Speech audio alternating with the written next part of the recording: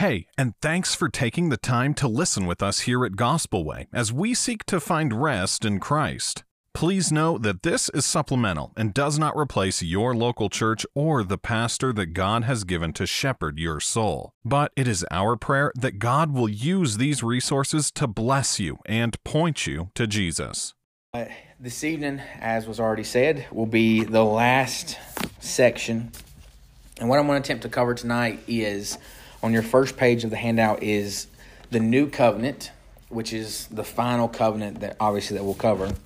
And then quickly after that, I want to try and explore why this is important concerning the nature of the church.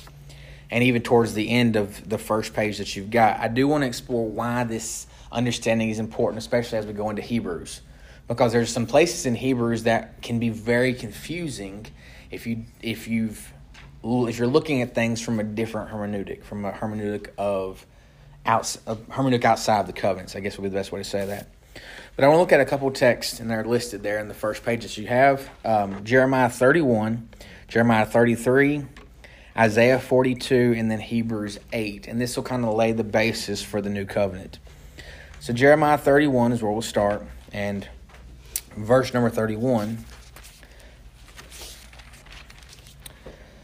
The Bible says, "Behold, the days come, saith the Lord, that I will make a new covenant with the house of Israel and with the house of Judah, not according to the covenant that I made with their fathers in the day that I took them by the hand to bring them out of the land of Egypt, which my covenant they break." So Jeremiah says, it's not the same covenant that I made with Moses.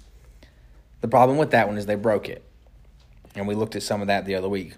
"Although I was an husband unto them, saith the Lord, but this shall be the covenant that I make with the house of Israel. After those days, saith the Lord, I will put my law in their inward parts and write it in their hearts. And I will be their God, and they shall be my people. And they shall teach no more every man his neighbor, and every man his brother, saying, Know the Lord, for they shall all know me. From the least of them unto the greatest of them, saith the Lord. For I will forgive their iniquity, and I will remember their sin no more." Now, if you'll turn a few pages over to chapter number 33, we're going to look at verse 14 through verse 26, and it's a similar layout as what we just read. Or I'm sorry, that was chapter number 33, wasn't it? No, that was 31. 31. Okay. Like I said, y'all have to bear with me just a little bit. Chapter number 33, verse 14. "Behold, the days come, saith the Lord, that I will perform that good thing which I have promised unto the house of Israel and to the house of Judah. In those days, at that time, I will cause the branch of righteousness to grow up unto David. He shall execute judgment and righteousness in the land. In those days shall Judah be saved, and Jerusalem shall dwell in safety. And this is the name wherein she shall be called, the Lord our righteousness. For the Lord saith, David shall never want a man to sit upon his throne of the house of Israel, neither shall the priest of Levi want a man before me to offer burnt sacrifices, and to kindle meat offerings, and to do sacrifice continually. And the word of the Lord came to Jeremiah, saying, Thus saith the Lord, if ye can break my covenant of the day and my covenant of the night, and that there shall be no day and no night in their seasons, then may also my covenant be broken with David my servant, that he shall not have a son to reign upon his throne, and with the Levites, the priests my ministers. As the host of heaven cannot be numbered, neither the sand of the sea measured, so will I multiply the seed of David my servant, and the Levites that minister unto me.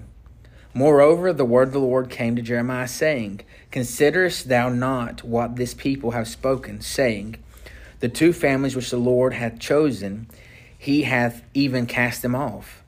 Thus they have despised my people, and they shall be no more a nation before them. Thus saith the Lord, if my covenant be not with the day and the night, and if I have not appointed the ordinances of heaven and earth, then will I cast away the seed of Jacob and David my servants, so that I will not take any of his seed to be rulers over the seed of Abraham, Isaac, and Jacob. For I will cause their captivity to return and have mercy on them. And that was a more lengthy passage of Scripture, but we're going to get into why that's important. And odds are, most everybody here has probably figured out why those verses are important already.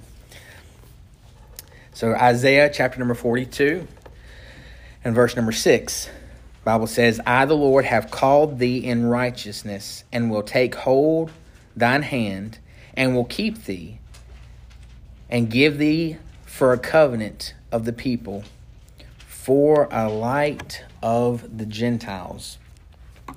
Now, if you'll turn over to Hebrews chapter number 8, we're going to find the author of Hebrews quoting some of these texts and expounding on how they come into play in essence, how they're being fulfilled. And again, this will point out one of the reasons why all of this was important, especially in light of our going into the book of Hebrews.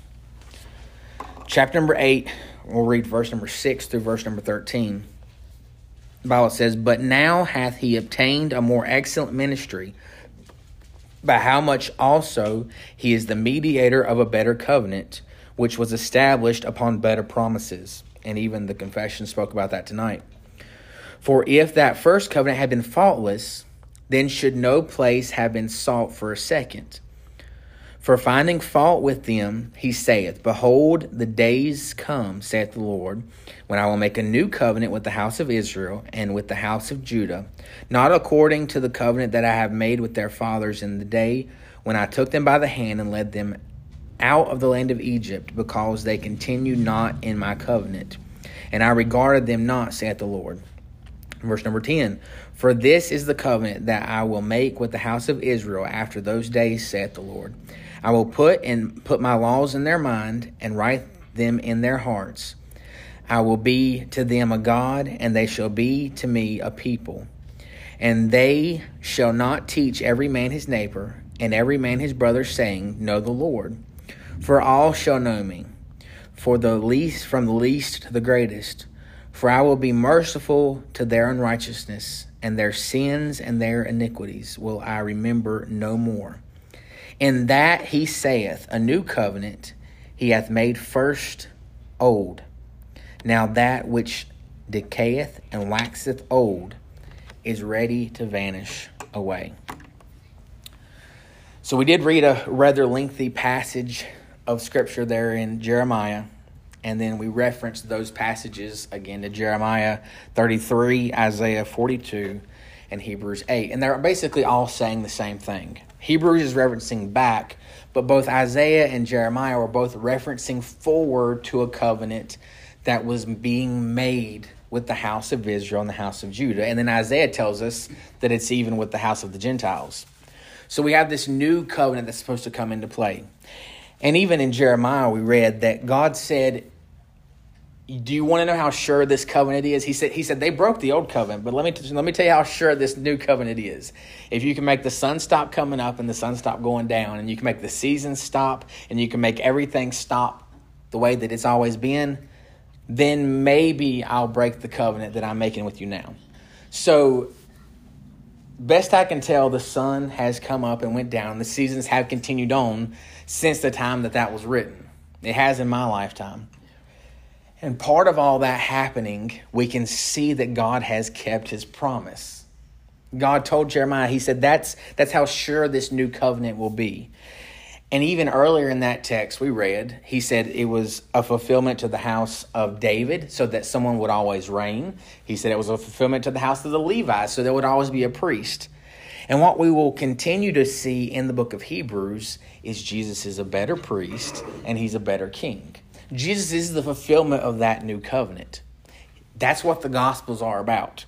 In reality, if we were going to be true to the way that the scriptures are laid out, we could probably be okay if we removed the page that says the New Testament that begins at Matthew, and we moved it over to the end of the book of John where Jesus says, "This is my blood of the new covenant," because that's really when the new covenant started. We see the Gospels coming in and proclaim this coming of the new covenant. And even Peter in the book of Acts, he references back to Joel, and he said, this is what happened. This prophecy is what happened. So the old covenant that was referenced here, and we saw that multiple times because he mentions the covenant that he made when he led them by the hand out of Egypt. The old covenant referenced here is the covenant of Moses that was given. The covenant that said, here's how I want you to dress. Here's how I want you to look. Here's where I want you to go. Here's what I want you to touch. Here's what I don't want you to touch. Here's what I want you to sacrifice. Here's the way I want you to sacrifice those things. Here's the day that I want you to rest. And if you break any of these things, it's a good possibility that you're going to be put to death. That was the Mosaic covenant that was given. But that was the old covenant that was referenced. So what was wrong with that old covenant? We read that over in the book of Jeremiah. They broke it over and over and over and over. There was no way for us to fulfill that old covenant. We couldn't do all those things. And as we looked at last week and the week before, the reason that we were, or one of the reasons that we were given the law is to prove that we could not do it. It was a call to the Jews again and again. And even that's what the sacrifices were. If there had been no need for them to have kept the law, if there was no possibility of them breaking the law, then there wouldn't have been sacrifices needed to atone for the broken law. That was what was wrong with it. They couldn't keep it. The new covenant, though, is not merely a refurbished covenant, and it's not a new administration of a same covenant. It's a different covenant. It has different substance. There's difference in what it is. And again, the book of Hebrews will tell us that this new covenant is the substance of the shadows of the old covenant. So we see all these types and pictures of the old covenant that point us to the actual substance in this new covenant. Just like a shadow of a cake will do nobody no good, the shadow of a steak will do nobody any good to try and fulfill any hunger that they may have. But the substance of the cake or the substance of the steak can do us good. We can put it in our mouth. We can taste it. We can actually be a part of it instead of just seeing the shadow. And that's part of what we see in the new covenant. It's a new substance. So you look over to the book of Hebrews, and you can write these down if you want. I put spaces there, but you don't have to, obviously. The new parts of the new covenant that we are given in the book of Hebrews and even in the book of Jeremiah is that God in this new covenant will write the law in their hearts. There's no need for this law to be written anywhere else anymore because he's going to write it in their hearts. And this isn't saying that he's going to write it in the hearts of every single person throughout the whole world. He's going to write it into the hearts of his people. What did he give the Israelites, his people? What did he give them when they came out of Egypt? He wrote it on tablets of stone. He wrote something specific, and they carried it with them. They had it written down so that they could reference back to it. If somebody came and began to live with these Israelites, they had to learn this covenant. They had to learn, thus saith the Lord. And there were even times throughout the history of the Old Covenant where they would find pieces of the law that were basically hidden in the temple. And the king came out and he read all the law, and the people would weep because they said, we can't do this. So they would bring it back out because they would forget it themselves. And not just they would forget themselves, but anybody who came in and dwelt among them had no understanding or recollection of what they did and why they did it. But the author of Hebrews tells us, based on the covenant that was given to Jeremiah, or the promise of the covenant, is that the law would be written upon the hearts of this new people, this group of people of God. When we are saved, when we are regenerated by the Spirit of God indwells us. The author of Romans tells us that we become new creatures. All things are passed away. Behold, all things become new. We don't have to go around and tell each other how we are having to live, how we are supposed to love, because the Spirit of God writes that on our hearts. Not to say we don't get instruction from the scriptures for specific things, and not to say we don't mess up in specific things, but we don't have to go around when somebody comes into the church and they believe on Christ to say, look, this is how you do this, and this is how you do this, and this is how you do that, because the Spirit begins to bear in them the more they see the gospel, the more they see the message of Christ. The Spirit begins to bear in them that love, the joy, the peace, the long-suffering, all those things that are opposite to our nature. The Spirit begins to bear those things because that's the law that's written upon our heart. Not only that, but he says that he will be their God. And in this, we see not necessarily a group of people who are coming and saying, we're going to live like this. We will do everything that you said, but we see God coming and taking hold of a people. He doesn't say, here's how I want you to live, and if you live this way, you can be my people. He says, believe in me, and you will be my people. He doesn't put a condition upon us being the people of God. He said, I will be their God, and they will be my people. There's no condition on. That's where the old covenant was unable to carry the weight of that. And then lastly, we can see, and there's other things that can be referenced, but as far as tonight, lastly, we can see that he said he will be merciful to their unrighteousness, and their sins and their iniquities he would remember no more.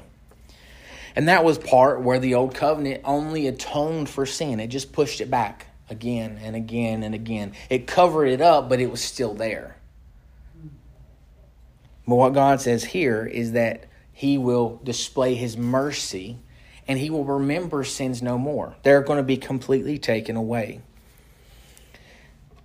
In a sense, and this was something that we had talked about after church this morning, the author of Hebrews, actually, I'm going to hold on to that. We'll get to that here toward the bottom of the page. But remember, I was going to say something. All right. So the law is as merely an external revelation, has no power to bring obedience. And we covered some of that. So the law by itself has no power to bring, and that's even in the United States. We can't regulate the human heart. We can punish wrongdoing, but we can't say, okay, this is the law, and that automatically changes everybody's hearts. In the same way, the law of the Old Covenant did that. It didn't regulate the heart, but God says he will write upon the heart. He will regulate the heart. The New Covenant does not make God's law irrelevant. Jesus did not come to abolish the law. And Jesus says that. He says, I didn't come to abolish the law. I came to fulfill the law. Now, we do make the distinction that there are specific portions of the law that pointed to Christ and were specific to the children of Israel. But it is still wrong to murder. It is still wrong to lie. It is still wrong to commit adultery. It's still wrong to do all those things. But Jesus came and he fulfilled all of it. And what did he say? In his fulfilling of all of it, it could all be displayed in loving God and loving others. That's what he does in our heart. When we believe him, it produces love for God and produces love for others without us having to try and exercise all of that out, to try and regulate all of it through. Number 3 down here under C. In the covenant, God was a God to unbelieving Israel. God was a God to unbelieving Israel only in the sense of fulfilling physical promises of land and offspring. But in the new covenant, we know God. And again, that is the distinction between the old and the new. If you were part of the old covenant, if you were a Jewish person, you were able to receive the benefits of the old covenant promises because you were given a land and you were given an offspring. But in the new covenant, we are given God. He becomes our portion. The basis of these other blessings is the forgiveness of sin. And again, that's where all this kind of comes back in together. The reason that we can live with the law written on our hearts and the reason that we can be assured that he is our God is because he says that he has forgiven our sins and remembered no more our iniquities. So how did God administer his grace to old covenant believers? He did that in the same way that he administers it to new covenant believers. And again, I'm going to get into that here towards the end of this first page. I'm trying not to grab that and bring it up. But The arrival of the new covenant has important implications. Number one, it defines the nature of the church. Number two, it defines the character of our worship and explains issues that seem to come up in the New Testament. And so I'm gonna try and run this rabbit that seemingly keeps running around. But the book of Hebrews, where it says that the God administering grace to the old covenant believers, and even in the sense that it's not a refurbished covenant, but it's a new covenant. The book of Hebrews speaks in chapter number 6 and in chapter number 10 about people who, if they go a different direction, can never come back. He says, specifically the author of Hebrews says, I believe it's in chapter number 6, that there remains no more sacrifice for sin. He says there's been those who have tasted of the heavenly gifts, and if they go back, there's then no more sacrifice for sin. And there has been a lot of people who have struggled with texts like that, saying that if we say we believe and then we don't believe, then that means we can never believe again. Or if we say that we are saved and then we say that we're not saved, then there's no more sacrifice left. We can only do this once. Or some have even said that it's possible to lose one's salvation, because if you somehow lose the faith, you can't get the faith back. But understanding this new and old covenant reality can help us even understand some of these texts like this in the book of Hebrews. So the Old Testament believers, to try and put this analogy out, the Old Testament believers were saved on the basis of credit, whereas the New Testament believers were saved on the basis of debit. If I go to the store and I go to purchase something and I run a credit card, it means I don't have this money yet, but I will have it at some point and I will pay the credit card off. But if I go to the store and I purchase something with my debit card, it means this money is in my account right now, and that is what's going to pay for this right now. And in a sense, that's how people were saved in the Old Covenant. The book of Hebrews, chapter number 10 and chapter number 11, we will end up seeing that it was belief in the promise that brought people into this Old Covenant portion of grace. This is how they came to know God, was through promise in the covenant, promise in what God had said. And again, we even saw that throughout some of the other covenants that we looked at, because Abraham believed and it was accounted to him for righteousness. And even through the book of Hebrews, you see all of these people who believe. It says that Enoch believed. It says that Abraham believed. It says that Noah believed. It was the belief that gave them the promise, not just their circumcising themselves or keeping the law of Moses. But the book of Hebrews, when it says that there remains no more sacrifice for sin, in essence what he's saying is you have been given the payment. The promise has come. You have the debit card now. He said there's no more there's nothing. In a sense, what Christ has done is at the cross, he paid off the credit card that had all of the sins of those Old Testament saints on it, and he cut their credit card up, and there's no more money left on it. The balance now is zero. You go and try and swipe the credit card, there's nothing there. There's no more payment for sin under that old covenant, because we have the full payment of the cross. And all we do now is look back to that paid in full covenant. And that's what the author of Hebrews was saying. He said you can't take what you have now as the debit card and try and swipe a credit card, because there's nothing left there. It's not saying that you can lose your salvation. He's not saying that you can throw it away and not be able to come back. What he's saying is there's nothing left in that old covenant.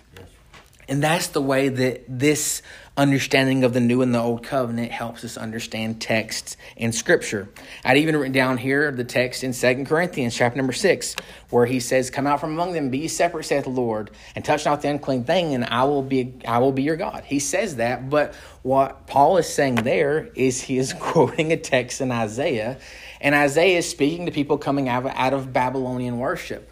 He's speaking to people who were caught up with idols. Isaiah was saying, leave the idols in Babylon and come back to God. Leave everything there. When you come back to Jerusalem, come back to the God that is yours. Paul was dealing with idol worship there in 2 Corinthians chapter number 6. And I can get into some of that other stuff later if anybody wants more information on that. But Paul is dealing with idol worship in that text. And what he's doing is he was quoting Isaiah and saying, even in the old covenant, God said, don't try and mix my worship with the worship of idols. Don't try and mix the two. Come out and be separate. But Paul adds something in in 2 Corinthians chapter number 6, he adds something that's not in Isaiah. He says, I will be a father unto you and I will dwell with you. These two things weren't in Isaiah, but that was the new covenant aspect of even this old covenant command. So he brings the old covenant. He said it was even like this here. But now God has said, don't come out and be part of me. He said, look, I'm your father and I dwell with you. So don't bring all the idols into my house. I have become a father to you now. You dwell with me. So there's no need to grab hold on to all this other stuff. There's no need to grab hold to these idols that can't talk and can't speak. Don't go into their house. There's nothing there for you. Come back home. In essence, is what God is saying to those who would go and worship idols. So there's multiple texts, especially when something's quoted from the Old Testament. Most of the time, they're taking the Old Covenant and they're taking the New Covenant and they're contrasting the differences, saying don't go back to the Old, because that was who most of the New Testament is dealing with. We take application, we do. But when Paul was writing, he was writing to people who were wanting to go back and grab parts of the old law. They wanted to go back, and even the book of Hebrews, it was people who were going back to the Old Testament and grabbing stuff there because they didn't have the full New Testament. That's the reason they were given apostles and preachers, so that they could proclaim the gospel. Again, so hopefully that made sense. So real quick, we'll run over to the second page, and we'll cover some of the nature of the church. So how does this new covenant change the nature of the church? Number one, why is it important to understand the nature of the church? And here's the reason. Because the church isn't set up the same way that Israel was set up. In Israel, you had people who were part of the Jewish community that were not believers. That's the reason you had kings who would come in and would not believe and would not do what their fathers had done. David believed, he did specific things. But then you had people come in after him, kings who came in after him that didn't believe and didn't do those things. And that was the issue that continuously happened in Israel. Even people who were in the religious community would do things that were contrary to the belief of God. That's the reason that again and again God pours out judgment, because part of this community was built up with unbelieving Jewish people, because that's how he chose to bring forth the scriptures. That's how he chose to bring forth his son. But in the new covenant, the church is only made up of believers. That's the difference. And even in the book of Romans, we saw through chapter 4 and again in chapters 9 and 10, it's always been the believing people. And that's the reason, again, Paul says in chapter 4, he said, I'm going to tell you who the true Jew is. It's the one that believes like Abraham believed. The author of Hebrews basically says the same thing. It's belief that makes you a son of Abraham, not physical birth. And that's where the church is different, because it's belief that makes us part of the church. And some may very well come and they may sit among an assembly of believers, but they are never part of the universal church because they're not true believers. So that's one reason why it's important to understand the nature and the composition of the church, that it's only people who believe that comprise of the church itself. The new covenant is what defines the nature of the church. The new covenant creates believers, people who are justified and regenerated. So again, the new covenant is what creates the believer. It's not just physical birth, it's Christ's work, because he has now written his law upon our hearts. When the Spirit comes in and changes us, we're made new creatures. We're justified, we're regenerated, and we're made part of the church. According to the persuasive teaching of the Old New Testament, those who are united in Christ and reconciled to God are united to Christ's people and reconciled to them. And this is lived out in the life and connection with an organized local church. And there's some specific places in Ephesians chapter 2 that we can cover that, but I'm going to skip over that for right now. In essence, the difference is where then the Jewish people stayed among each other. They were called to stay part of each other for various reasons. Under the new covenant, though, those who believe in Christ and are reconciled to him they seek out those who are also reconciled to them. So instead of a group of people in Israel who are born and begin to slowly spread out, you find God under the new covenant calling people from all over the place, and these people drawing in to each other. That's the reason that in a town like China Grove, there will be people who live in this area that assemble with different churches in this area because they have gotten together with a group of people whose focus and whose beliefs are closely aligned to theirs. Again, we don't claim that somebody who is Presbyterian or Lutheran or whatever denomination they may be is inherently lost. We may have disagreements. We may have disagreements. We may even have disagreements with other Baptist churches, and we may have a different focus than they do and a different focus than other Baptist churches. But it doesn't deny the fact that people who are regenerated by God, who are saved, come together in local assemblies because that's what God has said is going to happen. And we see this new covenant played out in that way. We can see God's writing on people's hearts. So that's what we ought to see. We ought to see the new covenant played out this way. And that's one of the reasons why when churches do covenant together, it's important that it be a regenerate church membership, a legitimate church assembly. So it's not that you're just calling everybody who wants to come in to just come for the sake of coming. It's not that we are having, Lord knows, if you look around tonight, you can tell that we've not got some huge crowd here because we're not implementing things to try and draw everybody in so everybody can then just enjoy life together as part of this group.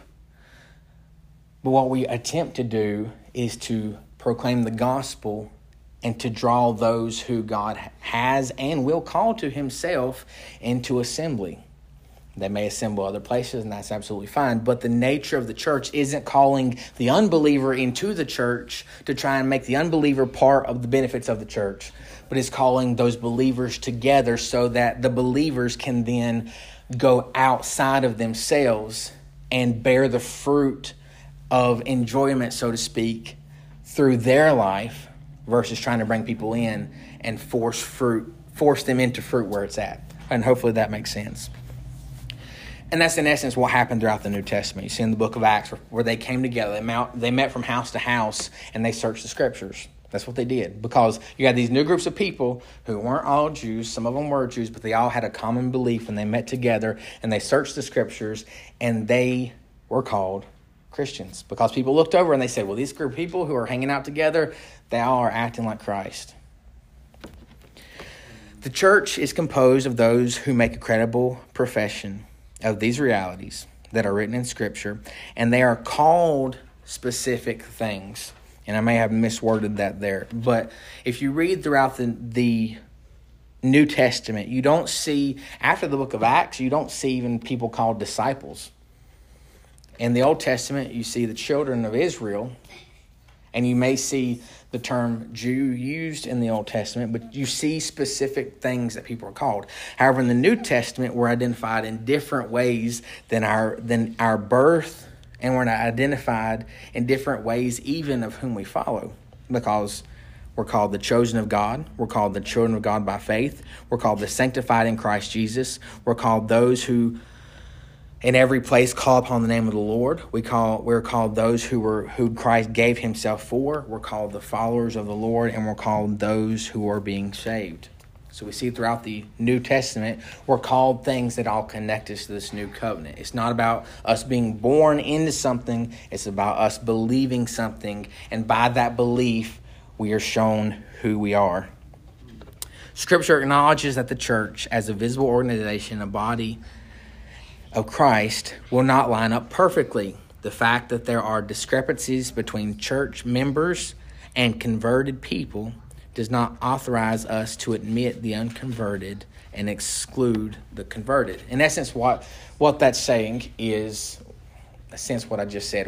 Because we are part of a visible organization, it does not mean that we are all going to line up perfectly. And because we don't all line up perfectly, it does not, in that sense, it doesn't mean that we can bring unbelievers in and keep believers out, because that's just not the nature of the church.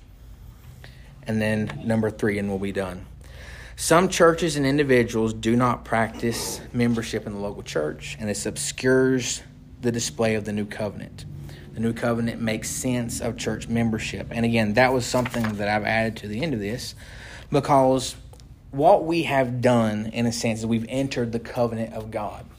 And that is the reason that the majority of churches have a type of church membership. It's not that you have to be part of a church in order to be able to be saved.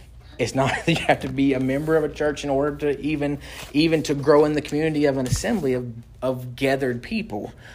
But the reason that Acts, and again, I added down here, think Acts 2. So what happened is, in Acts 2, it says that Peter preached, and there were 2,000 that were added to the church. So people looked from the outside, and they said, well, these people are now doing something different.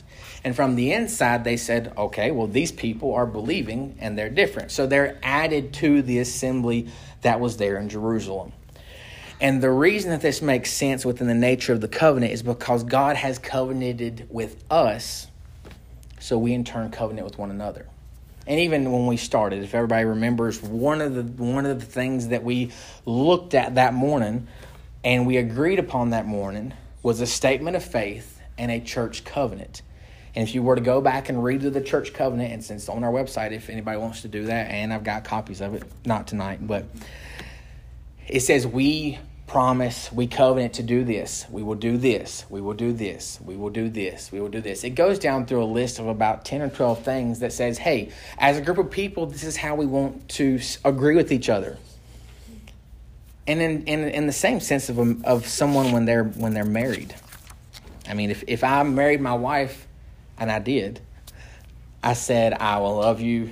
I don't even remember all of what I said, but the gist of marriage is I love you whether you're rich or you're poor, whether you're healthy or you're unhealthy, for long as we both shall live. That's in essence how it goes. So you're covenanting with each other. You're saying, it doesn't matter if you're poor, if you're rich, it doesn't matter if you're healthy, if you're unhealthy, I'm committing myself to you and you're committing yourself to me. In a sense, that's what we do as a church. We're saying it doesn't matter if you're poor, if you're not poor, if you're healthy, if you're not healthy, whatever it may be. There's a specific list of things that we have where we covenant with each other. Now, on the opposite side of that, unfortunately, there are times within a marriage where adultery happens or abuse or abandonment when that covenant is broken. Somebody, one or the other member, breaks the covenant and a divorce happens. And because of our sinfulness, that does happen, even among believers, because we're sinful people. We break even those covenants. And there are times when churches have issues even within themselves because members begin to break the covenant that they agreed upon together. They're called to come together around the gospel. And again, different assemblies may have different things that they're coming around, different focuses that they have.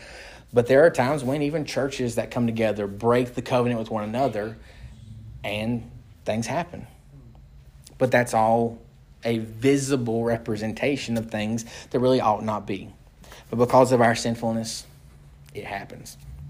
All that being said, the nature of the universal church itself is all those who believe are now making up the kingdom of God. So to real quickly wrap up, hopefully, this whole thing, the way that we can think about this in a sense, again, we've covered some of this, but the church does not come in and replace Israel. In a sense, what God has done throughout the whole of Scriptures is He has been building a kingdom. He's been building a people for Himself. If you were to drive by a building, there's a building that's being built not too far from where I work. And the construction crew has brought in scaffolding as the building has begun to get higher and higher. And in a sense, that's what the nation of Israel was. It was the scaffolding of God in the Old Testament. It's how He began to build up what He was building. But in a different way than the scaffolding not too far from where I work, because whenever they get done, they're going to take the scaffolding down and they'll go home. That's not what God did. The scaffolding became part of the building. If you look over in the book of Corinthians, Paul says that the church is being built, and we think of the foundation of the church being Christ, but he says the church is built on the foundation of the apostles and the prophets, and the cornerstone is Christ. What Paul paints a picture of is there is this group of this line of people in the Old Testament, this line of people in the New Testament that both meet in Christ. The building is just, it's one group. And we even saw this morning, he said he's going to make all these sheep of one fold. That's what God has been building. And that's the reason that we look at these covenants and we thank God that we can be part of the new covenant that he has given us. But we're not casting out all of what God has already said. We're not even casting out people in the Old Testament saying, well, they were under this covenant or they were under that covenant. We're seeing that it's all been built together. We're seeing that God has put everything together and is building, one kingdom, one people of God. And when we grab hold of that, the text again in the New Testament begin to make sense. We begin to not trying to designate this people over here and that people over there, but we see that it's all brought into one. And even in the Old Testament, when we read through the promises of the Old Testament, we can see all the promises of the Old Testament that were given to all of this group of people. Again, if we want to use the analogy of a building, we have this line of people, this foundation of people leading this direction, and all these promises are given to these people. Where does that line meet? It meets in Christ. So we would not do any damage to the Scripture by looking at all the promises that are given in the Old Testament and finding the fulfillment of those promises in Christ. And then what does Christ do? He takes those promises within himself and he spreads it out. So all the promises are going to this same group of people. They're all meeting in Christ and it's all flowing out of him. And when we get a hold of, we can grasp these covenants, we can understand what is being done, what is being said, then the Old Testament begins to make sense and the New Testament begins to make sense.